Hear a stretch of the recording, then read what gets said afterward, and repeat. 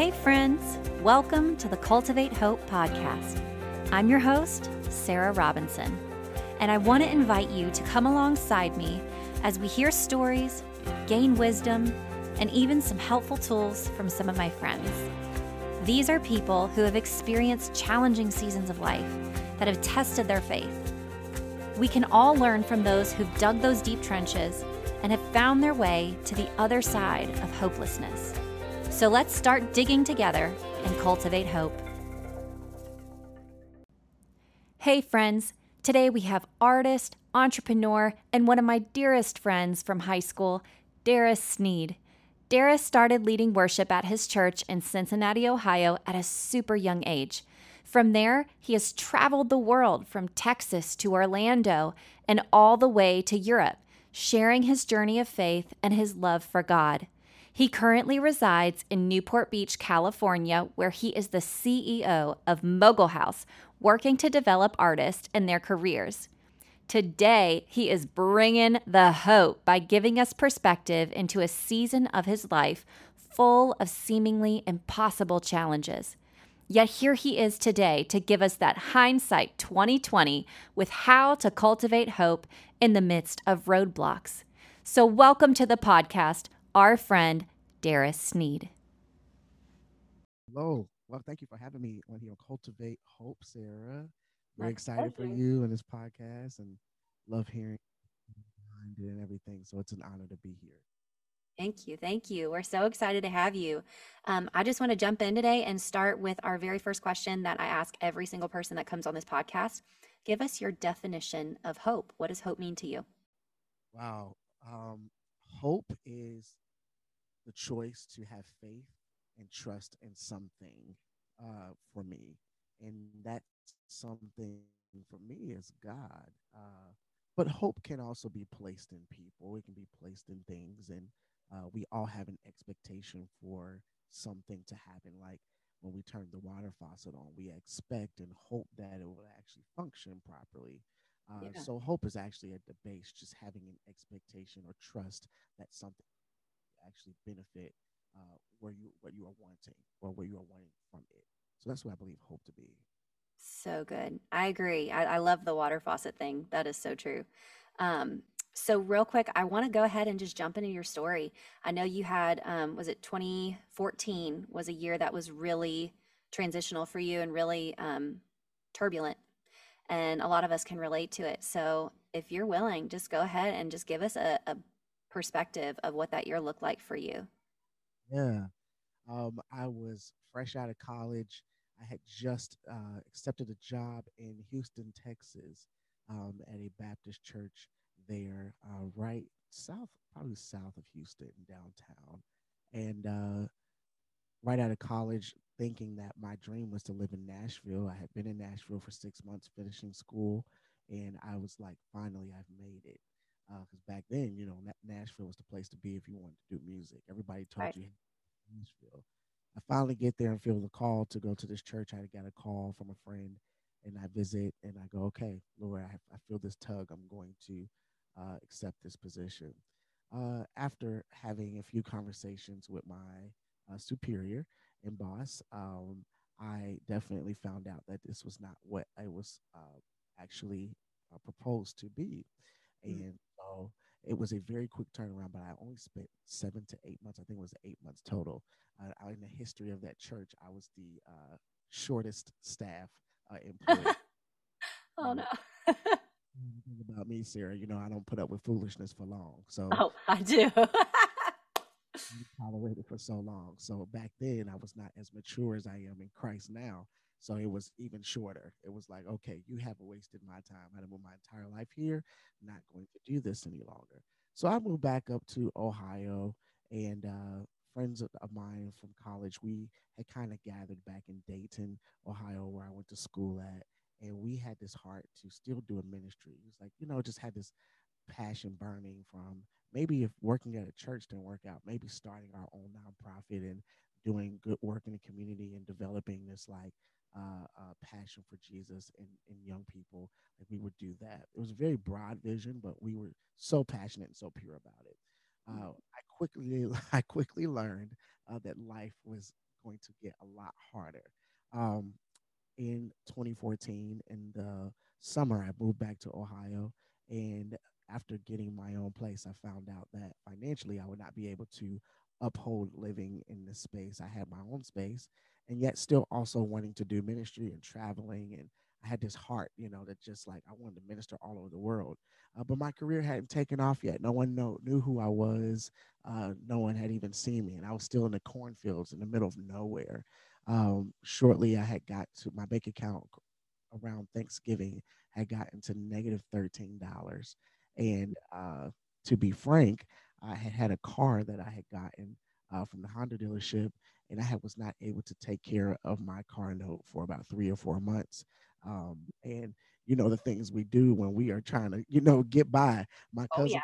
in the car, it was just the most ghetto situation ever. But she was trying to drive it around, to keep it away from the dealership when they were trying to find it. But Thanksgiving of 2014, I was sitting in my room, and one of my best friends who had moved back to join the ministry from California, he was in the living room staying in my house, and I heard a knock on the door. And that knock on the door was the repossession company that was going to take my car. Mm. Um, in the reality too, like you don't know when, the crap hits the fan until it really hits it. Oh, It was, yeah. oh my gosh, not only am I broke, but I have no vehicle, and now my credit is screwed. I am 23 years old, and I don't know what to do. I want to get home to things. I couldn't even get home, which was 45 minutes to Thanksgiving. So immediately I called a friend. I was like, I don't have time to explain it. I just need to borrow a car to get down to my family.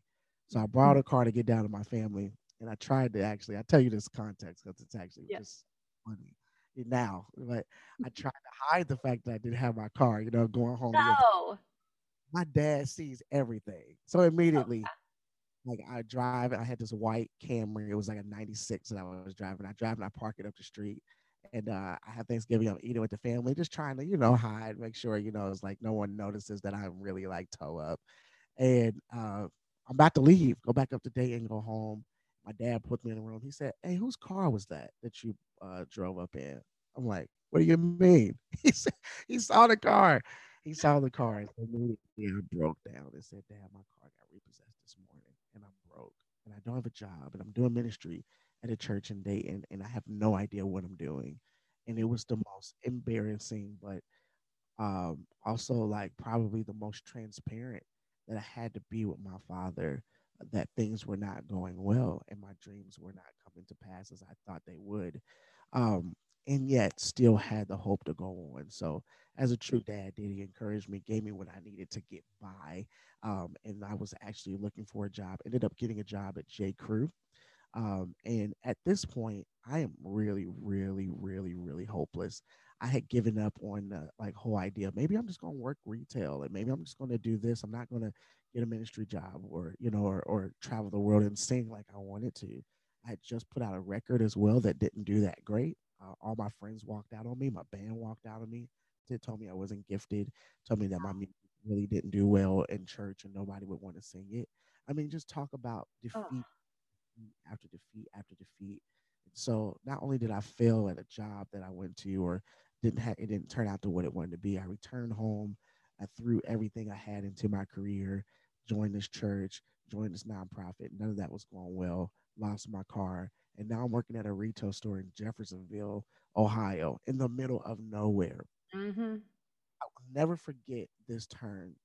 I remember sitting in my room. I was in a fetal position, and my pastor, who is still one of my pastors today, Pastor Brianna Dupree, calls me and she said, "I want you to fast." I said, "Fast? I am fasting. I ain't got no food. Oh I want you to fast." my gosh. Okay, yes, ma'am, I'll fast. So I fasted. Mhm. I just want you to believe God. I want you to believe God. So Christmas comes around, and this whole community, we were all broke. I mean, it's like all your best friends in one place. Ain't nobody got no money. Yeah. So it's Christmas time. I'm one of the ones that went ahead and just said, I'm going to get a job, whatsoever. So headed to J. Crew. Someone's dropping me off at J. Crew. When I get there, it's Christmas Eve. It's snowing, and I couldn't even. That's 2 hours away from Cincinnati. So it's like I'm definitely not going to be able to make it home. Yeah. Uh, calling my younger brother who had just had his first kid. He and his girlfriend come up to Jeffersonville and pick me up. Oh. And when he picked me up from Jeffersonville, we're starting to drive and get on the highway, and I get a call from J. Crew saying, "Hey, Darris, there's a couple here asking for you." I said, "Well, I left already, so can you just tell them I'll be back next week?" Like, no, no, they say they have something for you. I said, "Oh, okay." So my brother turns around, we go back, and when he's frustrated, he's like, "Okay, what could this be?" Family. I won't use their name for privacy's sake, but just the most beautiful family. And they are there with this. Uh, it was like a contraption just wrapped up in gift wrapping paper and a plate with just like foil on it, and it said, "We love you, Merry Christmas." So Oh. I'm like so grateful. And they put it in my hand, and then my hand just fell down and weighted down. I was like, "Whoa, this is heavy." So I'm so grateful. I hugged them, thanked them. They give my brother a hug and his girlfriend and the baby. Just a very nice moment. It was beautiful. We get in the car and we drive. And I didn't think anything of it. Now, mind you, I have bills. I just started at J. Crew. My check's not coming for another 2 weeks. I'm like, Lord, how are we gonna do this? One home. I'll be home for a week. All this stuff. I don't have a car still. All of that. Wow. So I get to the house, and after getting back from Christmas, and I look at all these things I had got and open it up with these cookies that were like beautiful cookies on this plate and all this stuff.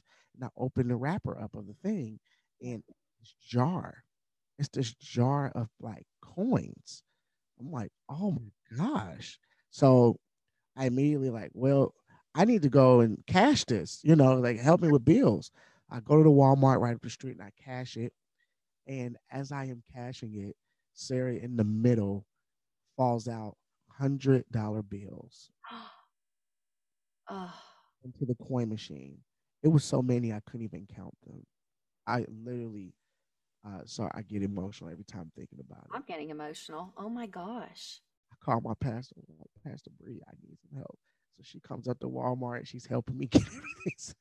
I am like utterly like, what in the world? I had enough money to take care of all of my bills that I had missed and to cover me for the next 2 months. Wow. I was so shook. That next week, I don't have a car, and I get to the church, and I'm sitting in my office, and the pastor comes to me and goes, "Hey, we heard you don't have a car." I said, "Yeah. Why didn't you say anything? You've been going for a month and a half with no car." Like, "Yeah, I just don't have one. I'm just believing God for something. I fasted. I'm just really like open to what the Lord wants to do." So, okay, cool. So they go that week, and we do our whole staff thing. We get to church this Sunday, and I'm sitting in the audience, just sitting there, just enjoying the service. And immediately at the offering time, pastor walks on stage. It was not normal for him to walk up and do this, but he got up and goes, "We have a member in our church who literally gives all his time and never asks for anything. And I just found out he's carless. I want to bless him. I feel the spirit of God. I just want to bless him with the car." Oh.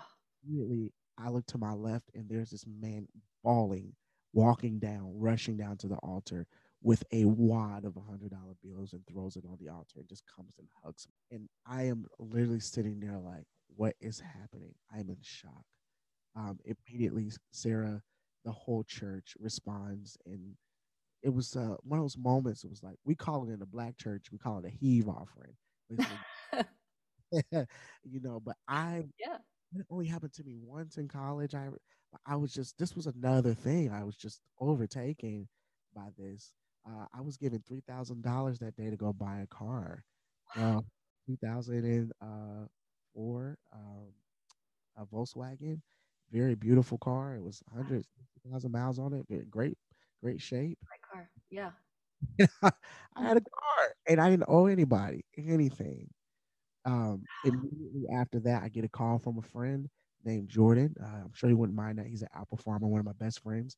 At the Mm. time, I was serving at a church called Hillsong, South Africa, Mm. and two of the pastors that he had did ministry with, they were going to plant a Hillsong denomination church in England, where they were from.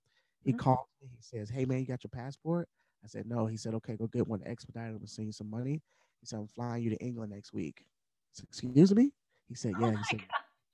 I told them about you. They want to meet you. He said, I just feel like a God connection. I'm paying for your flight. He said, don't worry about it. He said, I'll get all of that taken care of. Send me like where you are, all that stuff. You'll have everything. Get your passport expedited. We'll get all that taken care of.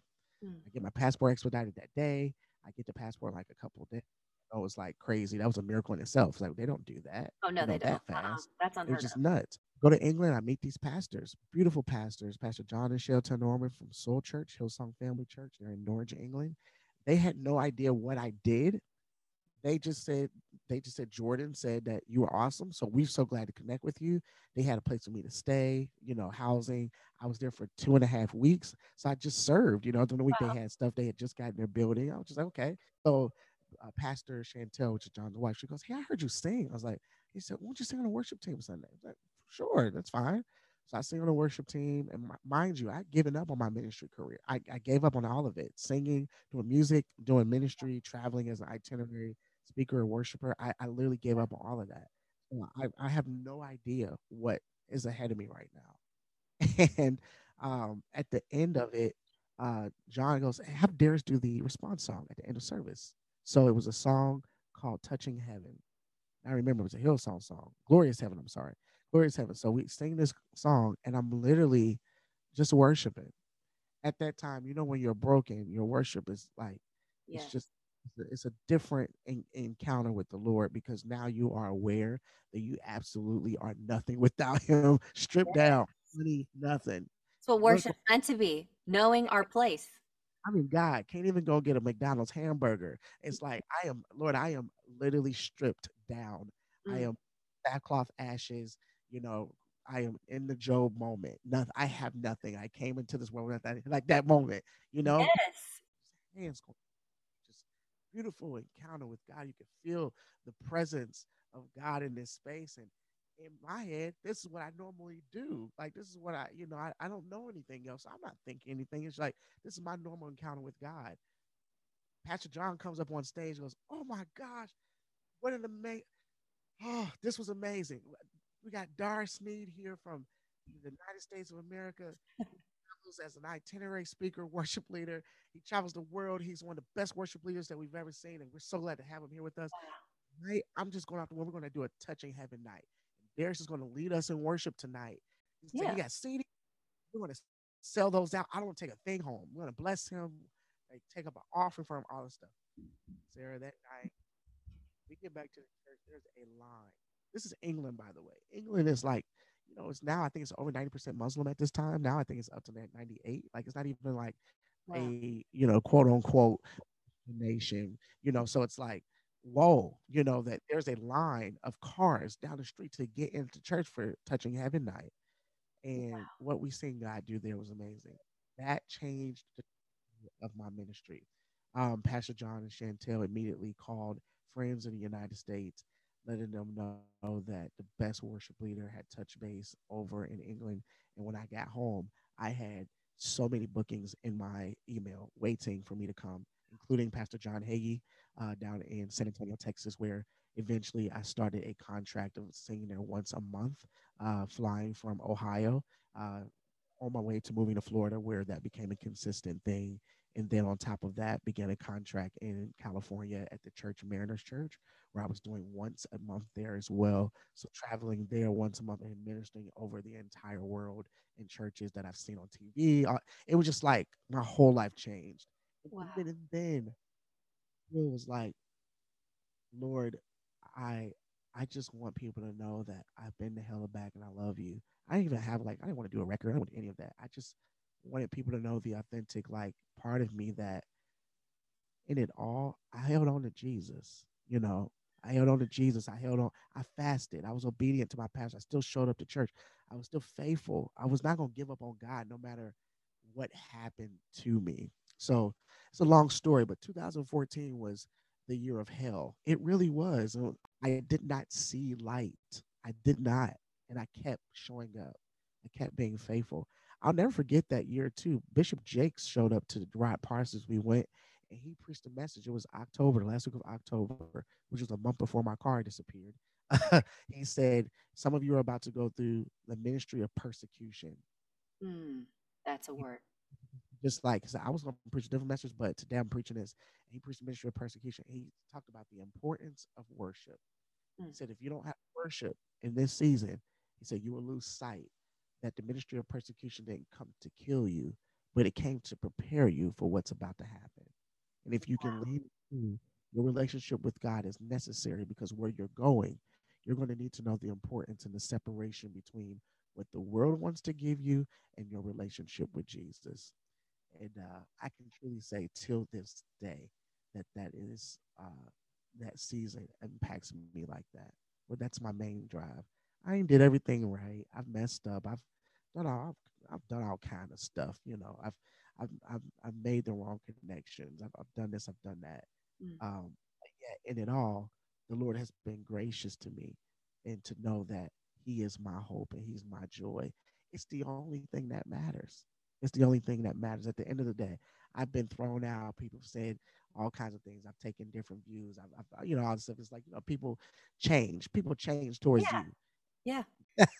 You Oh know? my gosh.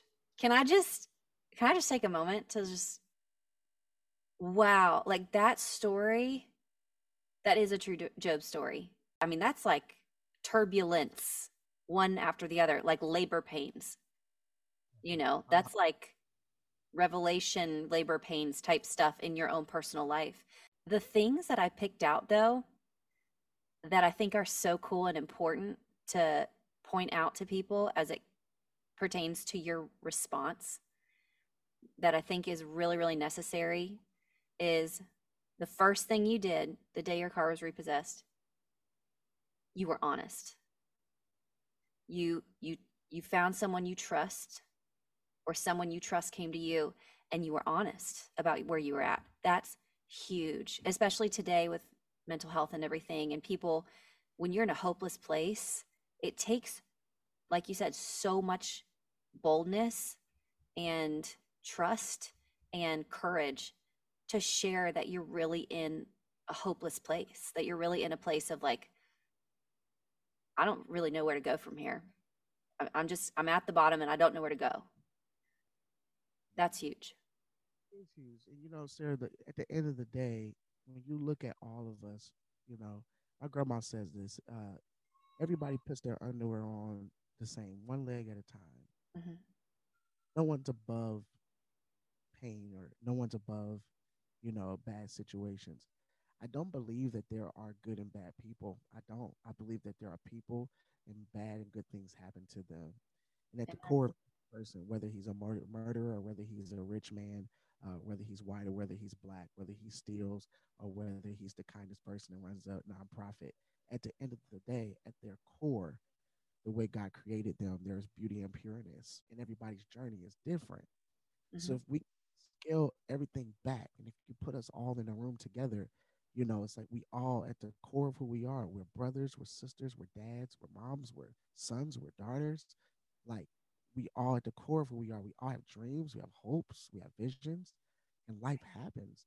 And if we can't be honest and sincere about these things with one another and before God, you look at John chapter 4, when Jesus is uh, talking to the Samaritan woman at the well. And one of the things I love is he says, the hour is coming where the Father is looking for those that will worship you in spirit and in truth. Yes. When we look at that, everybody shouts and everybody, yells and, goes. But I really take that as a very practical moment that Jesus is saying that worship doesn't look like the spirit and true part where we come into a building with our hands and sing. That's a part of it, but that's our response to living a life of self awareness. That's the truth part because Yes. he sees it. He already sees it. So Mhm. the true part, living in spirit and in truth, is that the spirit part is the yes. So Mhm. it's like I am self-aware that this is happening and that I live this way and I made these mistakes or this happened, and I'm not going to hide this before you, God. But also the spirit part is that I have a yes in it all, that my spirit is connecting to you. I have a yes, Lord, even in the midst of it, in the midst of the pain of what I can't control or the things that I can control. Yes, I have a yes. So for me, it's that bare bones. It's like I really don't give a care how people perceive something. I want to know again, like at the end of the day, Lord, are you with me? You know, it's Yeah. like that. Yeah. That's stronger right now. And that is a part. The mental health thing is a big thing right now. Yeah. Why? Because we spend so much looking at what or gauging like uh what other people think.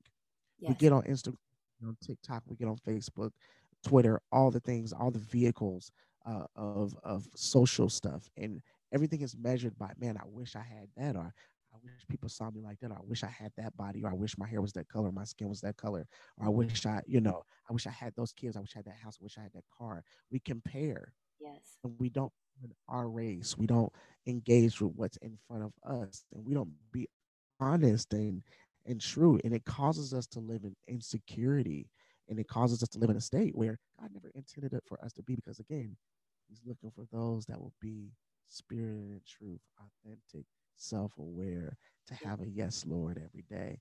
He can work with that. That authenticity thing is so important too, because if we can't even be authentic with ourselves, I mean, that's a huge thing is us being authentic with ourselves and not saying, because I can even go inside my head sometimes when I feel hopeless and be like, it's okay, it's gonna be fine. And that's there's an aspect of like, yes, you want to have a positive outlook and be like, God's gonna take care of it, but you also don't want to be in denial and be like, yeah, everything's hunky dory. No, it's not. This sucks. It's like acknowledging this really sucks. This world is broken. This thing right now in my life is just broken. This thing that's happening to me is broken, is tore up. I'm upset. This is hard. I'm allowed to say it's hard. And I also believe that because I'm being authentic in my limited self and being real in the fact that things are broken, I'm so limited, it allows us to come to an unlimited God who's authentic and who he is to fill that void and just say, that openness, that was like I feel the next step that you had was you were honest first and you were open to the Lord by you did this step of obedience. I love that your pastor Brianna Dupree challenged you to fast. Could you explain? I know a lot of our listeners are not going to have necessarily practiced fasting, and some of them may not even know how to do that or what that's for. Can you explain why fasting was the choice and how important that is and what that opened up for you? One, there are different practices of fasting. We see it a lot now. It's like a trendy thing to do, in fitness. Like I'm gonna do. Hmm. Intermittent fasting. Yes, I do it It's actually for like health. practice of it is you are depriving yourself of something. And you realize that it cleanses when you deprive yourself of anything, food, maybe it's media, maybe it's whatever it may be, sweets, whatsoever. You're supplementing that time to create space. That's what you're doing. You're creating space to hear from God, to spend more time with God. I call it the declutter. It's the time to declutter. Let's, Yes. de- let's sit with God so we can hear Him clearly. Because if we're honest, when we aren't fasting, when we aren't, it can be so easy to get. We got kids, we got jobs, we got businesses, we got relationships, we got all these different things that Preach. ended up not only that, all the things that are not healthy for us that we engage with that are now blinding us from or being able to hear what God is trying to say to us. And Yeah, so I call it the moment where we declutter and we create space for God to move. I love that. And I think in addition to decluttering too, it's you telling God, I'm serious about Yeah. this. Like I know I do that. And we've talked about this before. I'm an 8 on the Enneagram. I'm very forward with the Lord. I'm very like I'm straightforward. I don't mince my words. Like that's just our relationship. He knows how I communicate. He knows I like that communication from him. That's just how we flow. And when I'm serious about something, like when I'm in a hopeless place, I'm like, okay, God, I'm showing up. I'm here. I'm fasting. I want you to know that I'm serious about this because I know who you are. Because I want to say that I'm hopeful. I want that hope. I know you offer it. I know it's in you. And I know that you can do what I can't. You can do immeasurably more than I can ever ask, imagine, or perceive because you're limitless. So I'm telling you right now that I'm serious and I'm expecting to see you come through because you said you would. That's what Yep. it's all about. Because if you're Magnification. You're magnifying him over the problem and saying, my problem is nothing to you and nothing matters beside you. And I'm just acknowledging who you are because so far everything else has felt overwhelming. But I know you can overwhelm me with who you are. And that's where I want to sit. That's it. So I think it's important. It's there's a funny thing that happened during that season. Pastor Brianna, again, I can't talk about her enough. She God has used her instrumentally throughout my entire life since I met her in college. She was one of the advisors for multicultural students at Cedarville University, as well as an RD, and she ended up becoming my pastor and mentor. And during that time, she was the one that she was like the big sister of the group. Everybody went to her house. She would make us come for Bible study. No Love it. matter how broke we were, we had to show up. So we all were really, really like stranded on food. And we looked in our closet. She said, well, everybody just bring what you got. Mm. Okay. So I had like corn and beans. My buddy had like a few vegetables, like, he had, I think he had peppers and stuff like that. Another friend of mine had onions. Somebody had tomato sauce, all this stuff. And she had like all this, like she had steak, ground beef, like Mm. this ground chicken. So all this, we bring it over, we put it in a pot. And we call it the chili that saved our lives. Yeah. But literally, I learned the power of one, like looking at your community and not being afraid to be vulnerable before a community, because when we come together, something beautiful come out of it. And it's the chili story. This chili was the most amazing chili, and to this day, like we still be cooking that chili on our own because it ended up being bomb.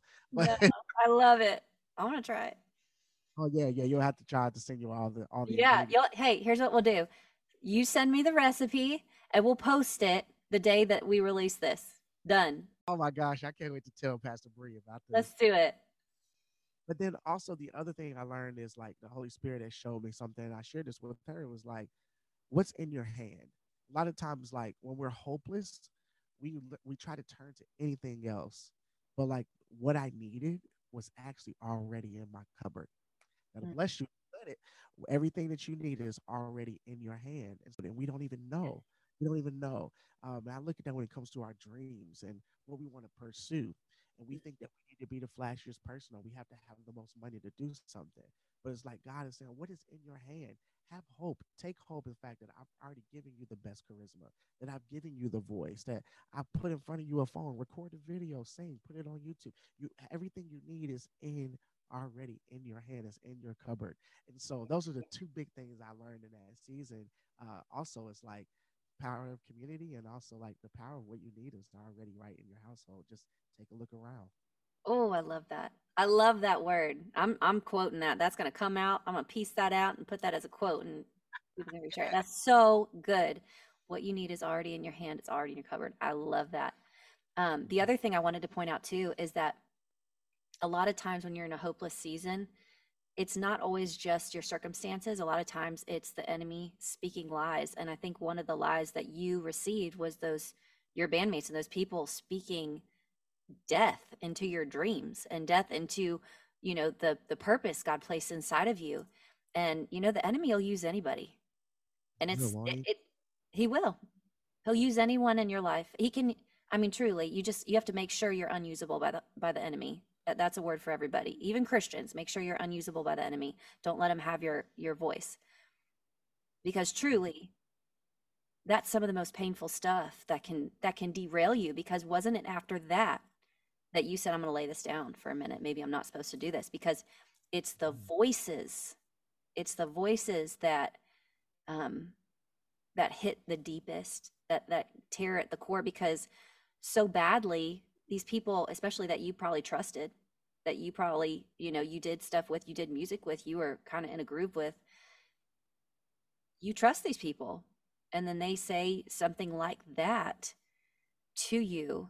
What I love is that later on in the story, when you were in England, it's like the Lord used his man, this pastor, to then speak back into you, and just, I would say, times 10, pouring it back into your cup lavishly, just until you were overflowing. Like, this is who you are. This is your call.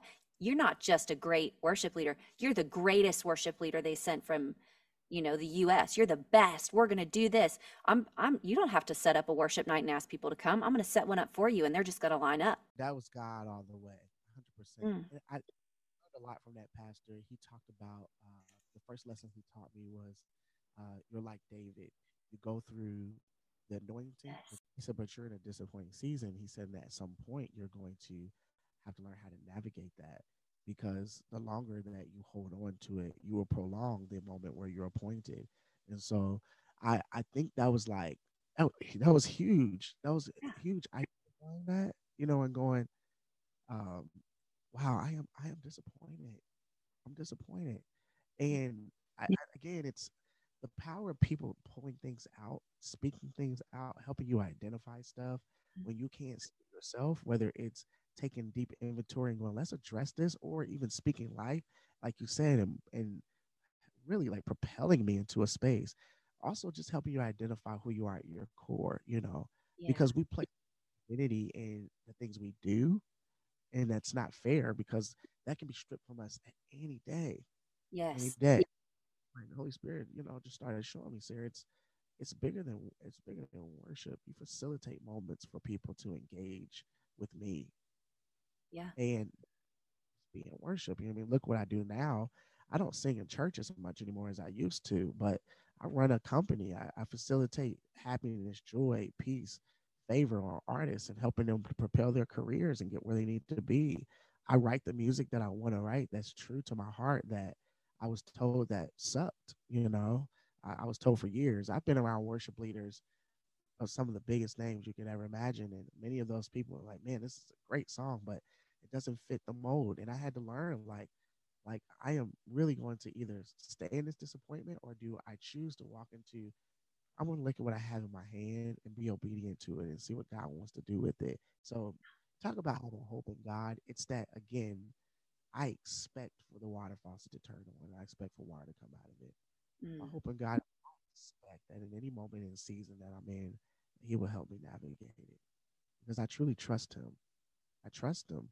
I trust Him more than anybody, any money can give me, anything, any material thing. I trust Him more than my lovely truck that I have outside that I wanted so bad. I trust Him more than anything I could ever get, because He's been there for me the entire way, all the way up to this moment to me talking to you.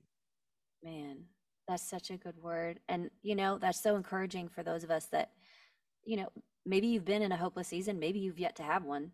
And, you know, to have these few moments of, I'd say, pivots, these few transitional moments that Darris has pointed out of like finding someone to confide in and just being honest, of being obedient and just stripping it away, making sure you have no distractions so you can focus on what matters most and what you do have, what you do have, being grateful for just what the Lord's already given you, the breath in your lungs.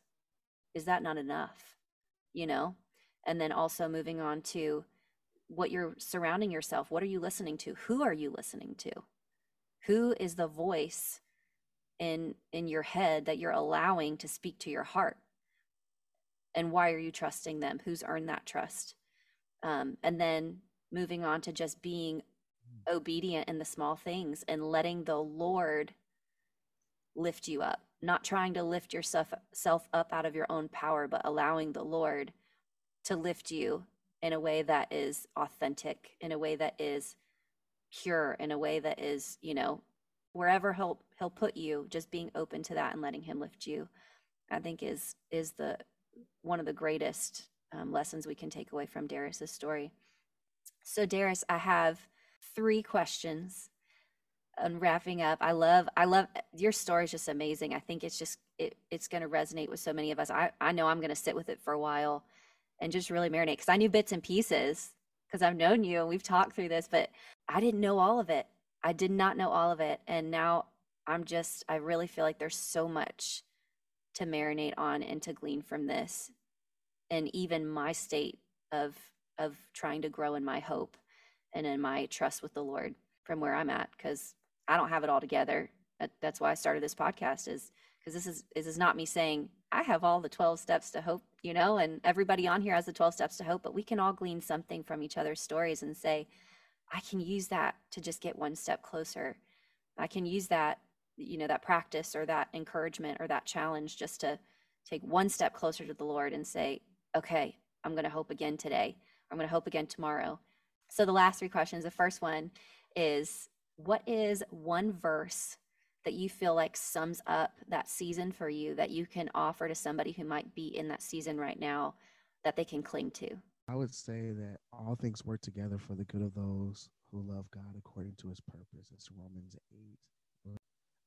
I love that verse because I needed to know it, that all things work together. Because I used to think that it was only the good things that worked, but the bad things also worked as well. Something that was very huge for me. Before that verse, there is a verse that talks about that the Spirit of God maketh intercession. Sorry, I'm a King James version kid. I grew up in a Pentecostal church, so that's all I know. Love it. Uh, the Spirit maketh intercession on behalf of the moanings and groanings. Mm, And I thought about that. This, goes on to explain that in the next verses. And we know that all things work together for the good of those who love him according to his will and purpose, praying the will of the Father. I love that because there are moments that I just don't have words, cries maybe, um, frustrations, unsaid prayers. And in those moments, I thought I was furthest away from God. But I love that the scripture says that literally in that moment that he's making intercession for me with moanings and groanings, praying the will of the Father. It don't get no more closer to God than that. mm, The fact that all the utterance that I don't have the language for, that the Spirit of God, and I put it as close to this with people that don't understand that. It's like, what does it mean? When you go to church, or even if if you love somebody, let's do it that way. You love somebody you in love, and you don't even know how to describe it, but somebody turn in that song, you be like, yes. "Ooh, that's how I feel about them." Yes. So when it says that, and we know that all things are working together for the good of those who love Him according to His will, well, Mm, I can trust that that's His will because it's already been prayed. It's already been utterly prayed by the Spirit and connected to the Spirit. My spirit can identify that everything that I have been through, it was His will and it's working. mm, that's so good. Wow. I'm like, okay, let me sit in that for a minute because I needed to hear that. I'm going to go look at that and sit in that for a while today with the Lord because that is really, really good. And, like you said, being without words is okay. David, he had songs of lament. It's okay. And he's the apple of God's eye. And he had moments of being so down that he covered himself with dirt on his face and said, I'd rather die like a maggot, basic, or be eaten by maggots. Like literally, like if you want to know what it looks like to be hopeless and see someone in the Bible, I mean, you got Job, but you got David too. He's had some high highs, but he had a lot more lows if you actually look at the trajectory of his life. He went through so much. So that spoke to me a lot, especially since you were compared to a David. I see that as well. That's definitely a mantle in your life. Um, Speaking of David and all these big, Bible heroes, doesn't have to be a Bible hero, it could be anyone in your life. Who is a hope hero to you and why? The hope hero to me, um, Bishop T.D. Jakes would probably be one of my, mostly because of his story. He started out in the hills of West Virginia. Uh, he tells it all the time. If you get time, check out the interview between him and Stephen Furtick, and then also check out the follow up conversation on the book Crushing that they did. But he tells that story just of how like he was like, I didn't have a lot of hair on my head. We were poor, only owned a couple suits, couple shoes. He's like, I had a gap in my teeth, all these different things. He's like, I wasn't the most appeasing looking guy. My hands used to shake bad when I would hold the mic. He's like, but all I knew was to preach the word of God, and he did that. And trial after trial, even when things took off for him, he talks about how he lost normality, which was a bigger challenge. Everybody wants to get famous, but you lose normality. So anything that you did before, now the entire world sees every move that you make there. And he talks about how painful that was because how people perceived him and would write these awful things about him that would reflect who he was to the public. And it wasn't him or his family, and it affected his family. And I go, but you still have your testimony and you're still ministering, and all the things that he's been able to do with film, with music, with influence, with um, business and also his impact in missions around the world, to his local community, and his contribution to being one of the greatest communicators that we've ever seen on Yeah. this planet. So a pastor to his local congregation and a family man. And everybody in his family still likes him and loves him in Yeah. spite of. I admire him. My story is, I didn't come from the West Hills of West Virginia, but I grew up in Madisonville, and you know, my dad was the hardest working man I've ever seen in my life, and he gave everything he could to put us in spaces. But we weren't, the most wealthy family. We couldn't tell at the time, but it literally, like, it's crazy to see where I've come from and how God has blessed me in those spaces and my challenges. And I look at his story and I always go, he's my hero. He's one of my heroes. So I love Bishop T. Jakes. I'm telling you, that man, his legacy is unlike most people in this world. It is incredible, especially even through his kids. Like watching his daughter preach now, I'm just like, man, what more could you want in a legacy that your next generation is going out and doing the same thing and loving the Lord publicly and just sharing that and bringing people close into the presence of God. Like that's everything. As a pastor of a church of over 10,000, his daughter gets pregnant at 14 years old. Mm-hmm. Like, and you're a global. Time magazine just named you the greatest preacher of all time, and you're on TV, TBN, CNN, Mm-hmm. CB, everything. We're sitting with presidents, and your 14-year-old daughter gets pregnant, and that same daughter is now reaching millions of people now with her story. And you look at that, he didn't hide that. She tells us, she goes, my dad that Sunday held my hand, and all the way through that, he stood up for me, and he wasn't afraid. He wasn't afraid of what people would say, what the church may say, or their judgment that he cast. I like that. I like that. I think it's cool because it's like, yeah, I just love that God still uses us in those spaces, and that we can be honest before God and he covers us in that. So Yeah. again, it's that transparency and not trying to be haughty and be always have the perfect look and the perfect face for everything. I think God just uses that the most. I feel like he's showing the world, he's walking what he talks of. I fear my God more than I fear man. So what can you say of me? Say whatever you want. I'm loving my family. Say whatever you want. I'm stewarding and fathering my daughter. Say whatever you want. I'm right with God. Check your own heart. So good. So the final question, I want to give you a minute to address our viewers who might be in just picture someone in the same situation that you were in 2014, and they are just in it. They are waist deep in hopelessness right now. Take a minute and just what would you say to them to either encourage, empower, or anything that you just say? If you're listening to me right now, I don't know where you are and where you may be, what you're facing. And at the sound of my voice, I hope that one, that you know that God loves you and that he's with you. One of the most encouraging scriptures is that the Lord would never leave you nor forsake you. And although it may feel like no one is with you and no one sees what you're going through, your turmoil, your pain, your hurt, your difficulty, uh, the relationship with your husband, the discord with your kids, the bills are there's more bills than there is coming in money. Uh, you don't have a car to get back and forth to work, whatever it may be, trying to find a job, all the things. We all are going through so much. Yet also, I want you to know that God is with you. Not only is he with you, but he's for you and he's not against you. And whatever you're facing right now, I would encourage you not to lose hope, but to anchor down. And the word I'll say is just hold on. Hold on. If all you can do is just take a step, because that step is a step of faith. God sees you, and God is never late, but he's always right on time. And when he comes through, it will be exactly when you need it. So don't give up on God because he hasn't given up on you. Hold on. He's going to come through. Hmm.